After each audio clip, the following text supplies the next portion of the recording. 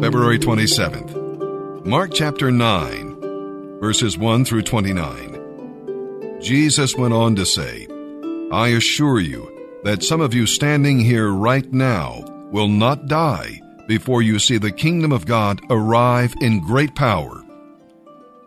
6 days later, Jesus took Peter, James, and John to the top of a mountain. No one else was there. As the men watched, Jesus' appearance changed, and his clothing became dazzling white, far whiter than any earthly process could ever make it. Then Elijah and Moses appeared and began talking with Jesus. Teacher, this is wonderful, Peter exclaimed. We will make 3 shrines, one for you, one for Moses, and one for Elijah. He didn't really know what to say, for they were all terribly afraid.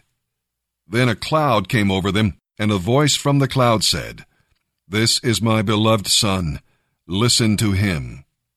Suddenly they looked around, and Moses and Elijah were gone, and only Jesus was with them. As they descended the mountainside, he told them not to tell anyone what they had seen until he, the Son of Man, had risen from the dead. So they kept it to themselves, but they often asked each other what he meant by rising from the dead. Now they began asking him, Why do teachers of religious law insist that Elijah must return before the Messiah comes? Jesus responded, Elijah is indeed coming first to set everything in order. Why then is it written in the Scriptures that the Son of Man must suffer and be treated with utter contempt? But I tell you, Elijah has already come, and he was badly mistreated, just as the Scriptures predicted. At the foot of the mountain, they found a great crowd surrounding the other disciples, as some teachers of religious law were arguing with them. The crowd watched Jesus in awe as he came toward them, and then they ran to greet him. What is all this arguing about? He asked. One of the men in the crowd spoke up and said, Teacher, I brought my son for you to heal him. He can't speak because he is possessed by an evil spirit that won't let him talk.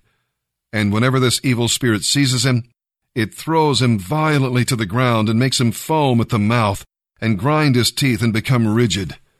So I asked your disciples to cast out the evil spirit, but they couldn't do it. Jesus said to them, You faithless people, how long must I be with you until you believe? How long must I put up with you? Bring the boy to me. So they brought the boy. But when the evil spirit saw Jesus, it threw the child into a violent convulsion, and he fell to the ground, writhing and foaming at the mouth. How long has this been happening? Jesus asked the boy's father. He replied, Since he was very small. The evil spirit often makes him fall into the fire or into water, trying to kill him.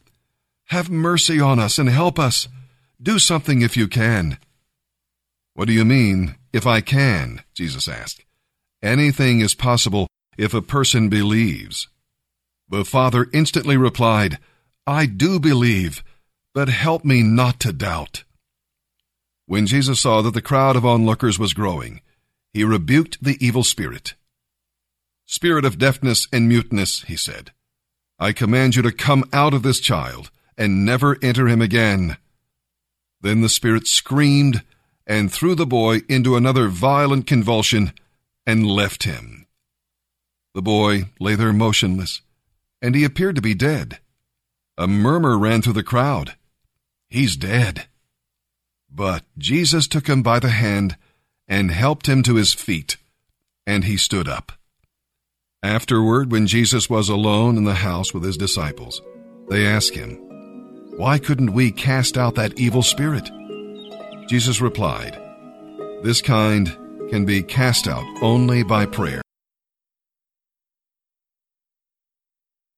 Have you really seen Jesus? We're the most distracted generation ever created. Sing me another worship song. Sing me another song about God. Come tell me another great story about God. Come tell me another time how much God loves me. Come tell me again that God is going to come through. Come tell me again, or sing me another thing, or lead me in another way. And maybe we just need a bigger view. Maybe we just need better eyes. Maybe we need a revelation of God that is so strong and so sure that it actually is durable in our lives and it leads us on. And I believe we need that. I believe we need God to help us see the brightness of His glory and His holiness. When you see Jesus being torn to shreds on the cross, see it like they put the implants in it, and you see Him literally being shredded to death, you realize, I did that to you. I caused that pain. Because that's my guilt and that's the result of my choices that's being inflicted on your life. And when you see what happened to Jesus, you believe it. When you see what crushed Jesus, that same grace that crushed Jesus, it crushes self in its wake. And that's how you know. To the degree that self still is kicking and moving and reigning and controlling and dictating and demanding, to that degree, it's the mirror degree that we really haven't seen anything yet. When we see that Jesus was crushed by the grace of God, what we see crushes self. Self-made plans, gone. Self-made life, finished. Self-made name, irrelevant.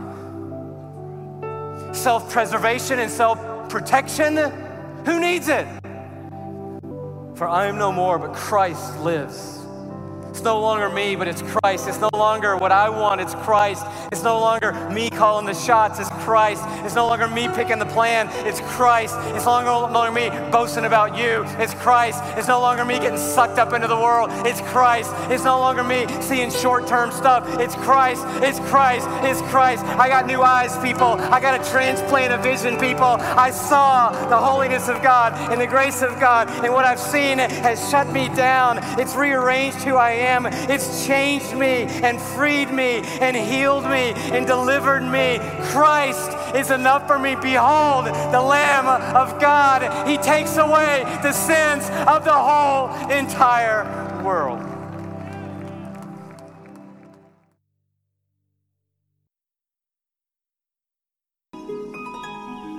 Psalm 43, verses 1 through 5. O God, take up my cause. Defend me against these ungodly people. Rescue me from these unjust liars. For you are God, my only safe haven. Why have you tossed me aside? Why must I wander around in darkness, oppressed by my enemies? Send out your light and your truth. Let them guide me. Let them lead me to your holy mountain, to the place where you live. There I will go to the altar of God, to God, the source of all my joy. I will praise you with my harp, O God, my God. Why am I discouraged? Why so sad? I will put my hope in God.